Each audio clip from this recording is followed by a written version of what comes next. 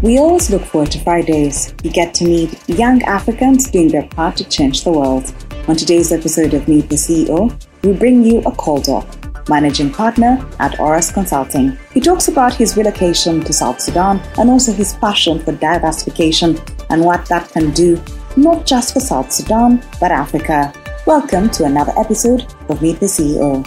Good morning, Africa, and welcome aboard your pulse on everything business in Africa. I am Ritha Dong. For more, follow us on Twitter at The Clear Financial, and you can find me at Ritha Dong. A call doc is not a stranger to the podcast. He has featured in many an episode offering in-depth analysis on a wide range of issues on the continent. Today we meet him in a different light as managing partner at Oras Consulting. Who is a call doc? What inspires and drives you? Talk to us about Oras Consulting and what necessitated you setting it up. My name is Akol Nyok, Akol Doc. I'm somebody who's very passionate about Africa, very passionate about the development of the African people and how we can change the paradigm of our people in the 21st century. And that's what really inspires and drives me. I grew up in the United States. I was born in South Sudan, but I went to the United States as a refugee. And I grew up there, I studied there. And when I finished university, I decided to come back to South Sudan and be here because I feel as if being in Africa is important. And I'm really passionate about that. What inspires and drives me is the ability to develop and make change in our countries. Because when you travel the world and you look at all these countries, the Europe, the America, they've built their countries. They built their countries just like we need to build our countries. And many of the times we see that these countries as built and we don't understand that effort took in to build those countries. If you look at the infrastructure in Europe, the infrastructure in China, the infrastructure in America, people built that. People planned and people thought about ideas of how to do that. So I believe in Africa, we have the potential to do the same thing. We just need to be focused and we need to really value ourselves as a people. You're not only an analyst, but you're engaged in several ventures, including agriculture. Why the need to diversify? Yes, I'm not just an analyst, an entrepreneur, a writer. I can call myself a global citizen because I believe that entrepreneurship, writing, and agriculture are all important because at the end of the day, you have to lead by example. And I've always enjoyed farming. My father was somebody who has a background in agriculture engineering. I come from a family of farmers. And even when I was in the United States in our backyard, we used to grow tomatoes and onions and okra. So the reason I like agriculture, because I believe that is the future of Africa. And the future of Africa, you have to start at a small scale. We have to start someplace. If you start small, you keep growing and keep learning. And that's the pleasure about farming. Farming is a learning thing. And it teaches you about life, to be patient, to have delayed gratifications and to see things through. And it's very satisfying. I believe the need to diversify is incredible, especially in a country like South Sudan. South Sudan is a country that's relying on oil exports for crude exports account for majority of the hard currency and the majority of the economy. And we're importing a lot of foods and importing a lot of commodities that we can produce locally. South Sudan has a potential to be food self-sufficient and even export and be a breadbasket for the region. And that's why I always preach diversification, because we can do it and we must do it. Diversification is important and we have the potential to diversify and set a positive example for our people, because when you diversify your economy, you're sending a message that we need to be more productive in different sectors. And you're sending a message to the populace that let us not rely on oil. Let us go to different sectors. There's fisheries, there's livestock, there's agriculture. And it's important and it's healthy for the government to have different streams of revenue, because when you're at the mercy of the Marsuki oil prices, you can't plan properly. Did your education prepare you for life as a consultant? My education prepared me greatly. I studied political science, and while I was in school, I was actually a student of pre-law. In the United States, to go to law school, you have to first do a bachelor. So I later decided not to go to law school, and it prepared me because I learned a lot about analysis, about writing, political economic analysis. I've written a lot of papers. I was involved in the Model UN. I was in the student government in the university, and I took a lot of courses that challenged me to think creatively and challenged me to think rationally and think strategically and analyze things. So it really prepared me for consultancy, because now I'm able to analyze things for clients in an objective manner that benefits them, in a manner that provides value. What are some of the projects that you've worked on that you're super proud of? some of the projects that I'm proud to have worked on have been organizing conferences and forums. In 2019, I had the pleasure of me and some of my colleagues. We organized an investment conference in South Sudan, and that was the first investment conference since independence. I mean, since the war in 2013, because the first one was after independence. So that was something I was passionate about.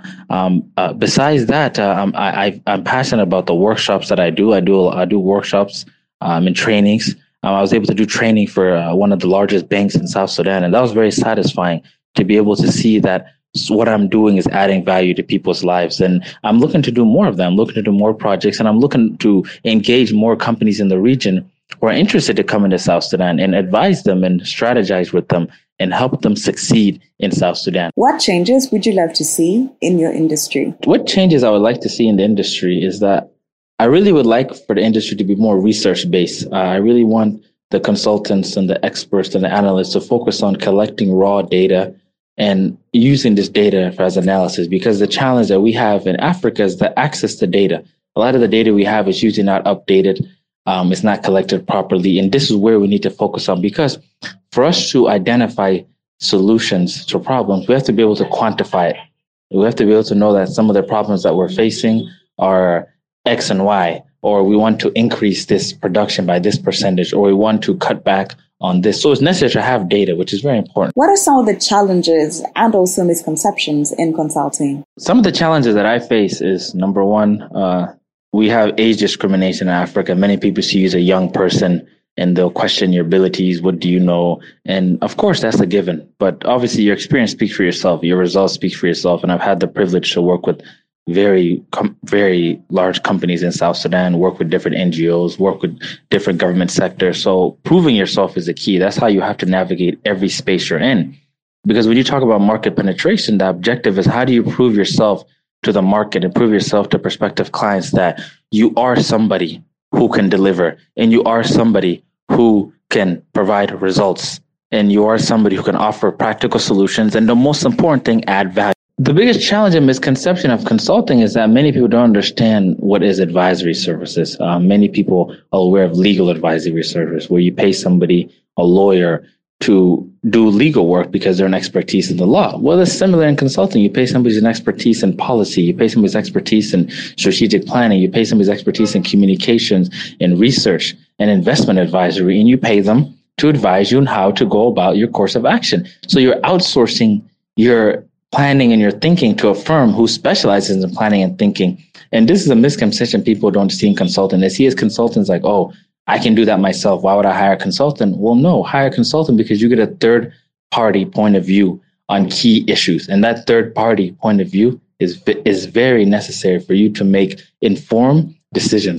What is the future of Auris Consulting? The future of Auris Consulting, I believe, is going to be in the research area. I really want to focus in the research and in investment advisory, preparing quality data for prospective investors coming to Africa or coming to South Sudan and advising them on how to do business in South Sudan, but also collecting data and complying reports for the public sector, for different government agencies, and collecting data that can help them make informed policy decisions, which is necessary because for you to be a policymaker, you need data, you need statistics. You need to know what is it exactly that you're tackling. And this is what I see the future of Auris Consulting. And what is the future like for Akoldoc? My future, I see myself building myself as an entrepreneur.